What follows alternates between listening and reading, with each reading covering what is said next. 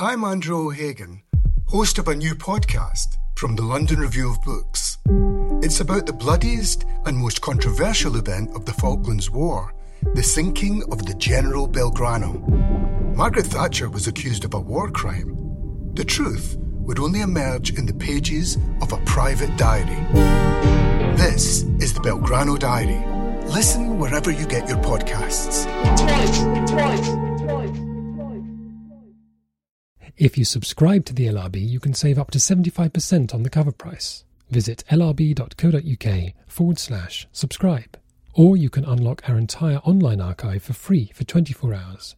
Visit lrb.co.uk/open. Thank you very much. Mary Kay suggested I think about Adam and Eve. That gave me pause for thought. And it's surprising, if you let something settle, how it might bring you a little bit further on. Anyway, thanks to her. And thank you all for coming out tonight. Sit back, close your eyes. Anyway, don't fall asleep. A couple of weeks ago, the Pope described fake news as being like the strategy employed by the crafty serpent in the book of Genesis. The strategy of this skilled father of lies, he said in a statement aimed at both Trump and the purveyors of social media, is precisely mimicry, that sly and dangerous form of seduction that worms its way into the heart with false and alluring arguments. Ideas of mimicry and seduction certainly wormed their way into the story of Adam and Eve over the centuries, but they're not in the original version. If even the Pope misuses the word seduction in this context, it's worth looking for the source. He got it from the first letter from St. Paul to Timothy, as translated in the late 4th century by St. Jerome, whose Latin Vulgate version survived to become the Bible of the Catholic Church more than 1,000 years later. This passage was often used to justify the bar on women priests. I suffer not a woman to teach, nor to use authority over the man, but to be in silence, because Adam non est seductus, was not seduced, but the woman being seduced, mulier autem seducta, was in the transgression. Except it didn't say this. It wasn't even written by St. Paul. The letter to Timothy is not inconsistent with Paul's views on women as expressed elsewhere, but secular commentators now think it was written later, and even this pseudo-Paul did not say that Eve had been seduced. This fake letter was fakely translated by fake old St. Jerome and corrected in later versions to the more accurate deceived. Among liberal Christians, there is a sadness about St. Paul, a feeling that were it not for his letters, they might all be reciting the Beatitudes and fighting for justice in the third world. St. Paul's letters are the least canonical in the canon and the most worldly. It was from his letter to the Romans that Augustine derived his concept of original sin. And it was St. Paul who insisted that women take second place in the church. The person writing to Timothy, however, was not even St. Paul, but someone less important and more distant from the life of Christ. The Pope's claim to authority is corrupted by a repeatedly corrupted text, as if there were a true version somewhere which would make us all good.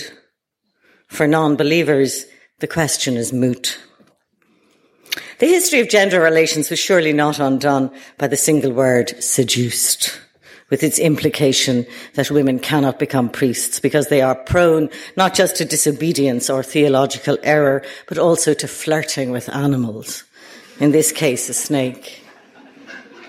Jerome was an accomplished linguist, and he drew from his translation from older Latin and also Greek versions, as well as from the original Hebrew, which presents several difficulties: the absence of adverbs and of punctuation, the very ancient nature of the text. There were many opportunities for error, but he only took a few.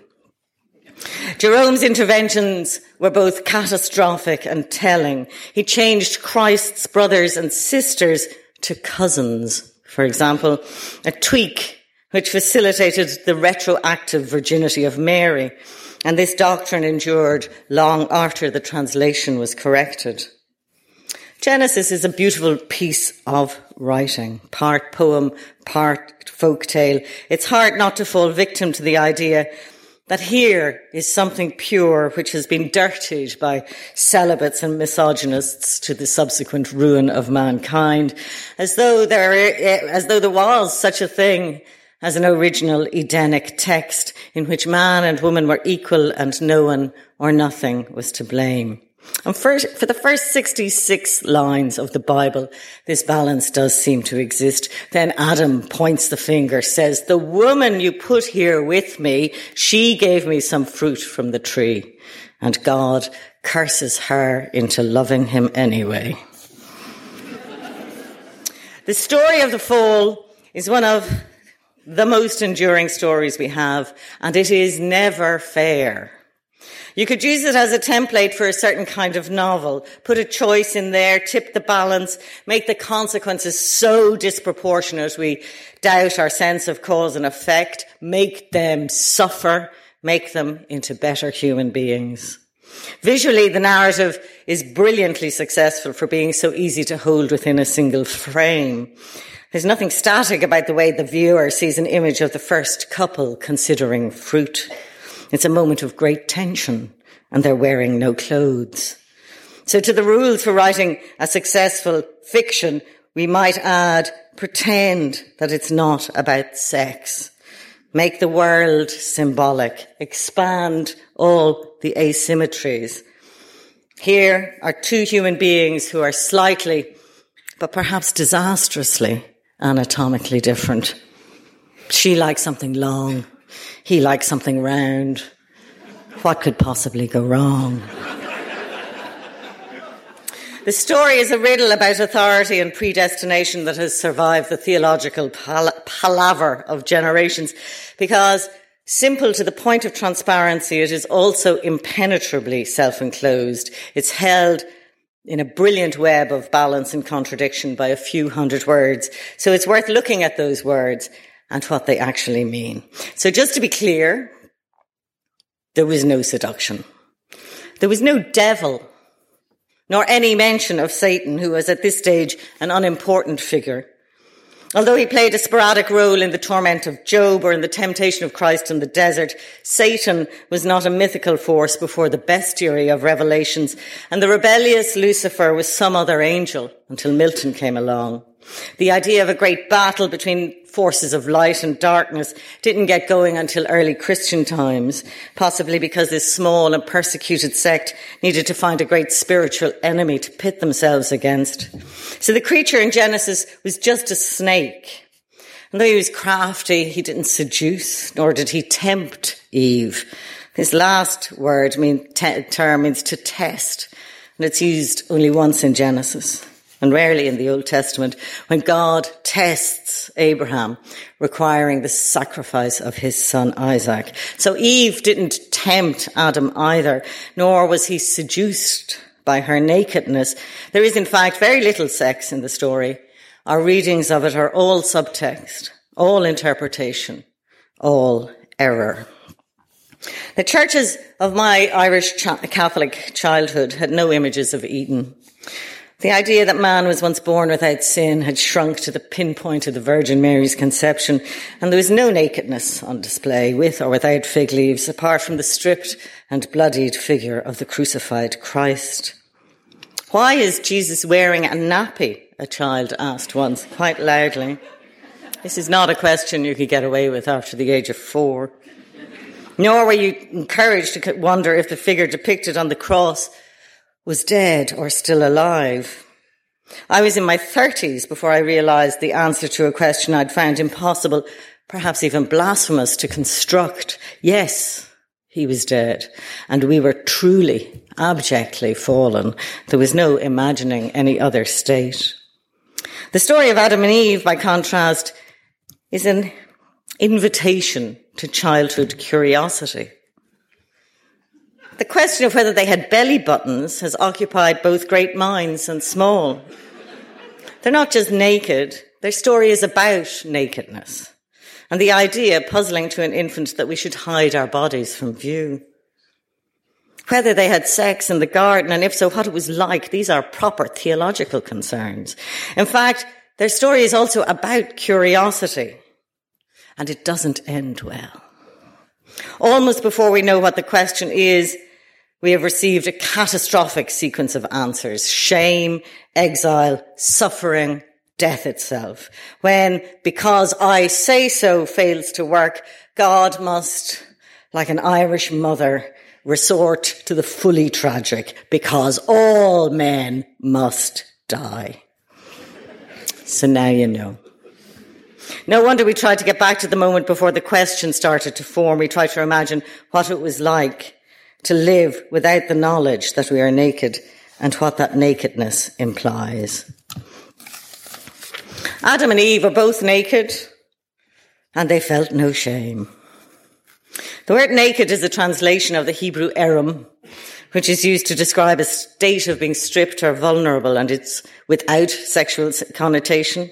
As for no shame, Jerome, in his translation into the Latin Vulgate, uses et non erubescebant, implying that Adam and Eve did not blush, which is sweet for Jerome. It suggests a moment of virginal self-consciousness full of possibility. It also reflects Jerome's skill as a linguist. The original Hebrew bosh comes from a primitive root to pale, and it's here used reflexively, and they were not ashamed before one another. In the rest of the Old Testament, bosh is used in contexts that involve feeling confounded or disgraced, but it's rarely linked to ideas of impurity and abomination. When it comes to sex, the Old Testament is mostly worried about marrying out. Other Latin translations settled on the stronger pudere, a term for shame, which conveys bashfulness as well as a sense of decency. Pudor contains the idea of being caught out, but it also had social and ethical connotations. It was, for the Romans, a manly difficulty, not something a slave could ever experience. A woman's honour was usually limited to sexual respectability, and this was referred to by the more limited form pudicitia. Somebody's going to kill me over my Latin pronunciation, but later, please. Pudicitia. The concept conveyed by the word pudor suffered a narrowing of meaning over time, becoming more sexualized and specific. By the 17th century, the root had yielded pudenda, meaning genitals, usually female. So this is where the general shame of nakedness landed and got stuck. The castrated horror that is the female form may provoke man's impulse to point, jeer, or debase, but as a psychoanalytical parable, it feels a little reductive here. In English, shame indicates a kind of feeling bad, ostensibly about what you've done, but more possibly about what you are. Toxic shame is a term in popular psychology for unbearable feelings of worthlessness that flood an infant when abandoned or alone. Called out by God, Adam says, I heard you in the garden and I was afraid because I was naked, so I hid. His nakedness, erum, implies vulnerability. Perhaps Adam and Eve hid from God not because they were suddenly prudish, nor because their disobedience had been found out, but because they realized their fragility and insignificance. They were exposed not as sexual beings, but as mortal ones. Jerome, quite rightly, uses a double translation for the line, in that day, soe'er you shall eat of it, you shall die the death, as opposed to the other thing. You shall die the death. This is what they bring into the world and the knowledge they gain. So early Christianography showed Adam as already rotting, or the tree of knowledge, later here, as a tree of bones. Later depictions gave their figures weight, volume and personality, and their drama feels, as a result, more human and engaging, but it wasn't until the Renaissance discovered a nostalgia for classical Greece that they were depicted as idealized or majestic nudes. Impossible to keep lust out of Eden, even though it had not been invented yet. In it comes, like a snake into the garden, because the reader is also one of the fallen and can't imagine what it is to love without transgression or taboo. And this makes the story both clear and unimaginable, open and inaccessible. We cannot know what it was like not to know. But know what? Know what? Excluded from their state of innocence, we're all turned voyeur. Milton was blind when he wrote the devil's envious lines in Paradise Lost. Sight hateful, sight tormenting. Thus these two, emparadised in one another's arms, the happier Eden, shall enjoy their fill of bliss on bliss. Milton gave the pair a bower. Augustine of Hippo, writing in the late 4th century, said that Adam and Eve coupled in the open because they were unashamed, though who, you might ask, was there to see? The serpent promises Eve that when she eats the apple, her eyes will be opened. It seems, however, that they're quite open enough already. Eve looks at the tree, sees that the apple is not just good to eat, but also desirable to make one wise. The Hebrew for desire here is the same as that for covet. To see is already to want. To want is already to know that you want. Knowledge of the tree enters Eve through her eyes before the knowledge of good and evil, whatever that is, enters through her mouth. The poetry of Genesis is always getting ahead of itself. The odd phrasing, desirable to make one wise, is an example of the text creating something from nothing, pulling itself up by its own bootstraps. Augustine's attempt to get behind this, to imagine what it might be like to have prelapsarian sex, is like trying to take hunger out of our experience of food. According to him, sex in the garden was entirely voluntary, and Adam's erection was an action deliberate as lifting a hand. This was an odd theory, and nice in its way. The presence of a baculum or penis bone makes it a reality in some animal species, and the Daily Mail got a bit shouty a few years ago when a rabbi suggested it was this bone that had been taken out of Adam and not an extra rib.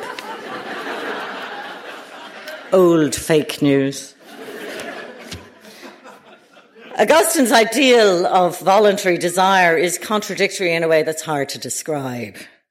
It begs the question of where desire, or more properly, arousal, comes from and how it begins. What would sex be like with no sense of taboo? One answer is that sex without shame sounds a lot like sex. Another is that sex without shame would be pretty boring stuff. A third might be that sex moves us through a series of hugely interesting, transgressive propositions to a less shame-bound place. The happier Eden of conjugal bliss. According to Augustine, our pure affections become disobedient because wounded by the fall.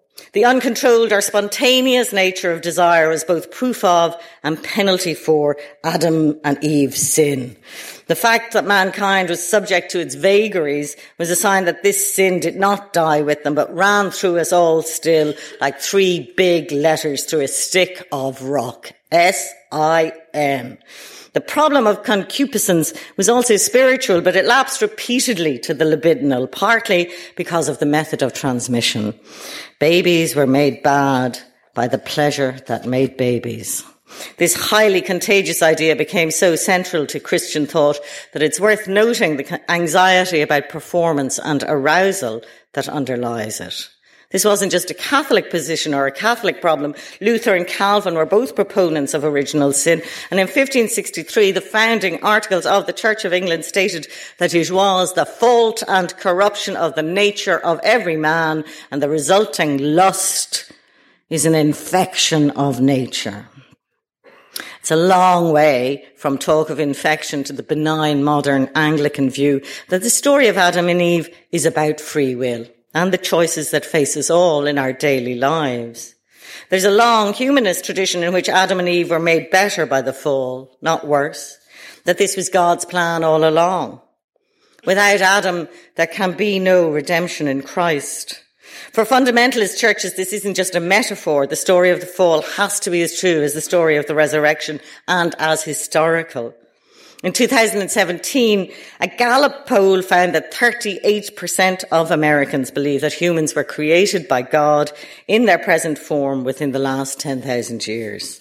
The Catholic Church agrees, a little surprisingly, not because salvation must be real or transubstantiation must be by definition real, but because of the doctrine of original sin. According to the Catechism, Genesis 3 uses figurative language, but affirms a primeval event, a deed that took place at the beginning of the history of man. Augustine and Jerome wrote at a time when Christianity was shifting from a small sect to the official faith of the Roman Empire, and it may be that their sexual pessimism was useful to the new authorities. A penitential population is also a compliant one. Their asceticism wasn't new. Jerome's can be traced back to the pagan Stoics. According to Seneca, nothing is more depraved than to love one's spouse as if she were an adulteress. This line is reassigned to Sextus, then requoted by Jerome as, anyone who is too passionate a lover of his wife is an adulterer. These views were opposed by their contemporaries, and no wonder they dealt in such impossibilities. There's more here than the impulse to shout whore at some nice woman mid-coitus. There's more than projection and splitting, idealization and demonization, more than anxiety about soiling. There is an anguished call for an end to wanting, and a yearning for a love that will stay still. Among early Christians, celibacy was seen as a kind of freedom, especially for women, and the fact that it's not valued in modern Western society doesn't mean that the puzzle of arousal has been solved. Needing something when it's not there, needing something when it is there, the way the body gets ahead of itself sometimes and has to find or create what it wants. There are so many ways in which this can go wrong. Male arousal in particular is now courted and encouraged on a massive scale, and yet we're still no closer to an answer about what men get when they get turned on. Perhaps because it's already an external event for men, the tendency is to externalize it further, to turn the world into a living mirror where I want means she is desirable and I am needy means she is to blame. Or perhaps this isn't the way it works. There's no way for me to know. The writings of Jerome were suppurating with misogyny. But his gloss on Genesis can be quite beautiful. In Jerome's Hebrew Questions on Genesis, translated by C.T.R. Hayward, he wonders, what's the best word for the quality of the wind in Eden when God walked there in the afternoon? He decides on Theodotion's Greek, which conveys the coolness of the breeze that blows when the noonday heat is past. So it must have been deliberate when he moved Adam from Eve's side as she ate the apple. Jerome takes the phrase with her out of the line. She also gave to her husband who was with her, and he ate it. Though this sleight of hand was corrected by the time Milton came to read the Bible, the idea had really taken hold, and in Paradise Lost, Eve was alone when she met the serpent.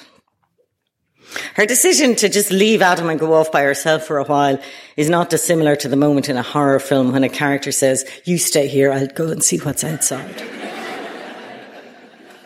In fact, Milton separates the pair from the beginning. The first face Eve sees is not Adam's, but her own. Newly created, she wanders off to find her reflection in a clear, smooth lake that seemed to me another sky.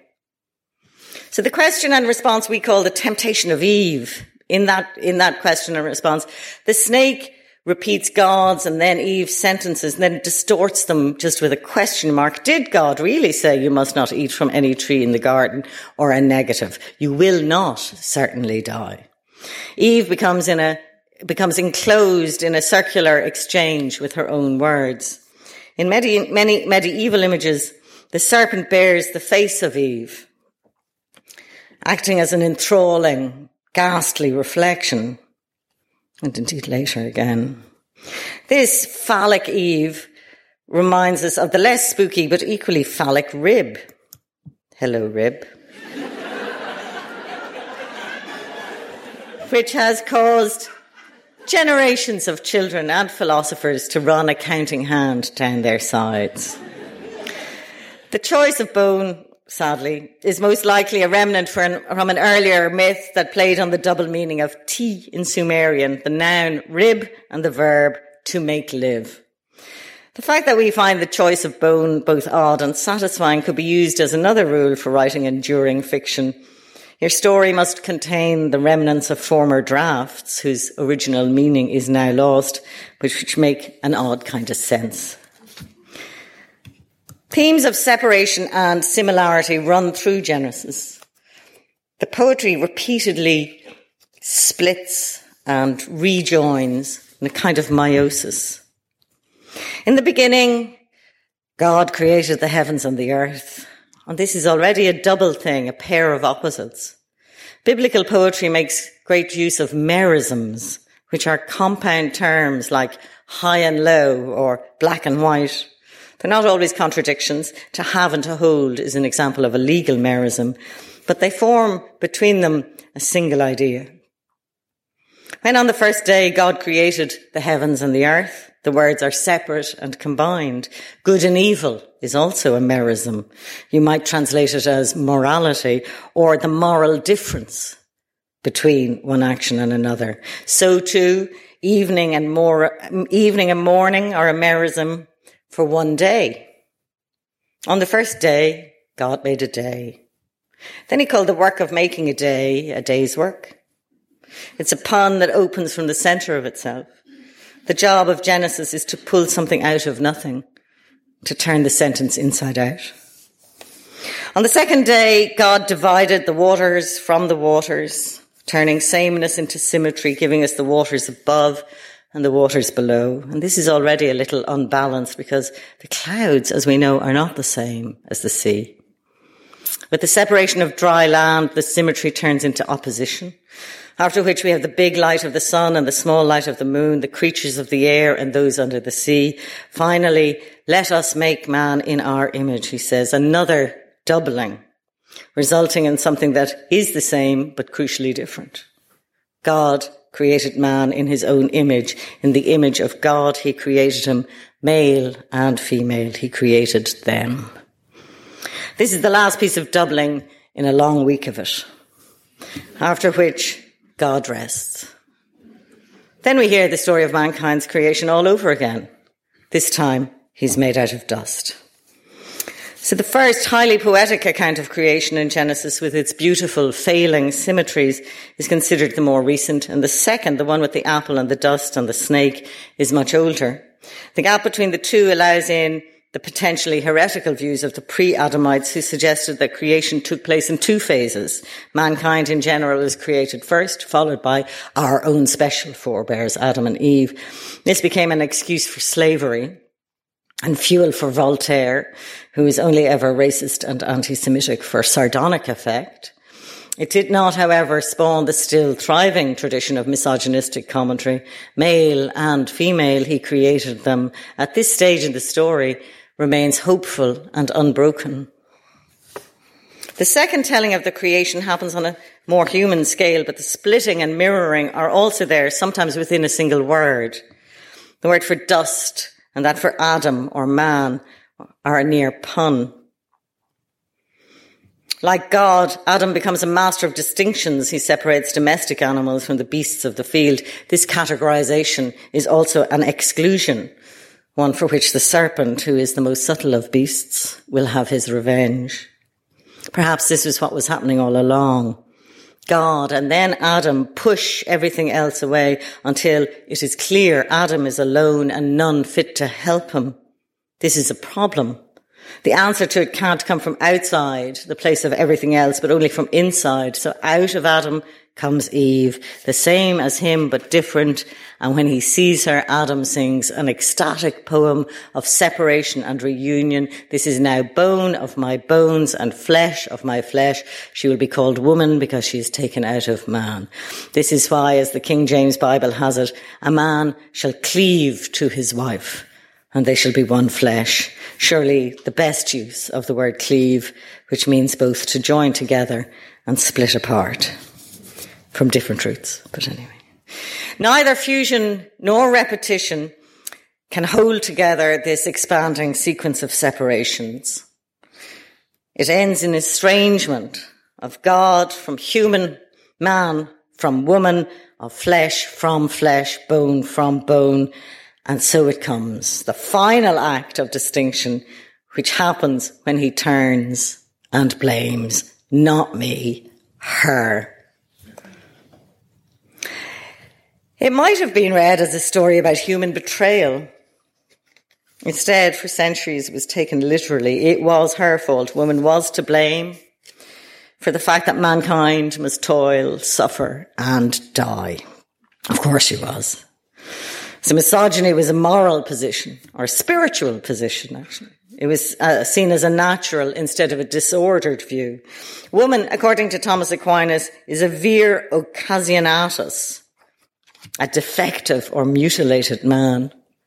This he got from Aristotle, but he used it to explain why Eve was created second from a crooked bone. She was made to fall. To be fair, Adam also blames God a little. The woman you put here with me, she gave me some fruit from the tree and I ate it. Adam acts like a child, a toddler who blames his sister or his shoe or his own foot, perhaps, because to be less than perfect is unbearable. And besides, God is very big now. The whole thing was a trap, a plot, a conundrum about free will. It seems people only believe the story in order to point out how unfair it all is. This is the way Adam and Eve played out on Twitter today. God may have wanted to keep Adam and Eve innocent, says a woman called Jamie, a Trump-hating conservative from Tennessee, but he still gave them free will, which is why Eve ate the shit out of that apple and her nakedness got Adam to agree. It's a heresy, as we now know. Okay. Meanwhile, in Johannesburg, a young man asks, is it ever considered that it wasn't the woman's fault, that it was the serpent, the devil, who coerced them? And his online friend, Victoria, weighs in with, didn't he already know they'd eat the fruit anyway? The questions raised are familiar for being so ancient, but because they come from random believers, it's easier to see how entangled people become in their own riddles about authority. They don't have to believe in this God who is so unfair, but they do anyway. The wound of his omniscience is deeply felt. Adam and Eve were stooges. The story was over before it began. It swallows its own tail. There is some finger wagging about disobedience, but also a fretfulness about the authority of the text itself. If God said to Adam and Eve, for in the day that you shall eat of it, you shall surely die, why didn't they die that day? Meanwhile, Nathan, Trump supporter and Mormon, moves towards Milton's humanism when he says, has anyone ever had the thought that Adam and Eve would never have had children in the Garden of Eden, and Eve figured this out first by her conversation with the serpent, and this was all part of God's plan for us. Eve was one of the most brave people ever to have lived. It's easy to see why the idea of paradise should linger in America, a country once considered a kind of Eden, populated by naked human beings. A good proportion of these online opinions come from Africa, where similar myths obtain. These commentators use the story to make big statements about the natural order, about a woman's proper place, or the wrongness of homosexuality. It was Adam and Eve, not Adam and Steve. But there's also a preoccupation from both Muslim and Christian with the colour of Adam's skin. Many come online to say that Adam was black, the colour of the dust from which he was formed. And this argument feels quite modern for creationists, because many of the authors of the posts are themselves black. It can also be displaced in a discussion about equality, that he is the best inheritance of the story of the fall. Exile from Eden is the final separation. Adam and Eve become part of the everything else that's beyond the circumference of the garden. According to God, man has now become like one of us, knowing good and evil, and their new power must be met with matching difficulty. Adam is condemned to work the ground from which he was first taken. As for Eve, fake old Jerome curses her with a double dose of subservience.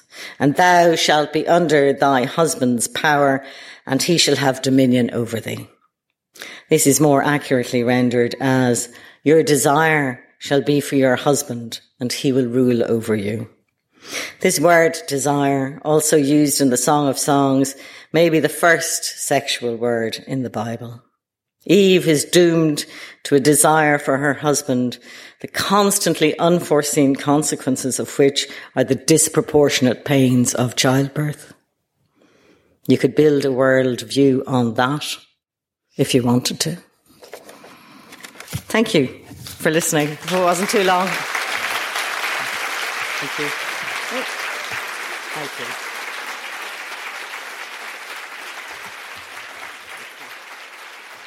If you subscribe to the LRB, you can save up to 75% on the cover price. Visit lrb.co.uk/subscribe.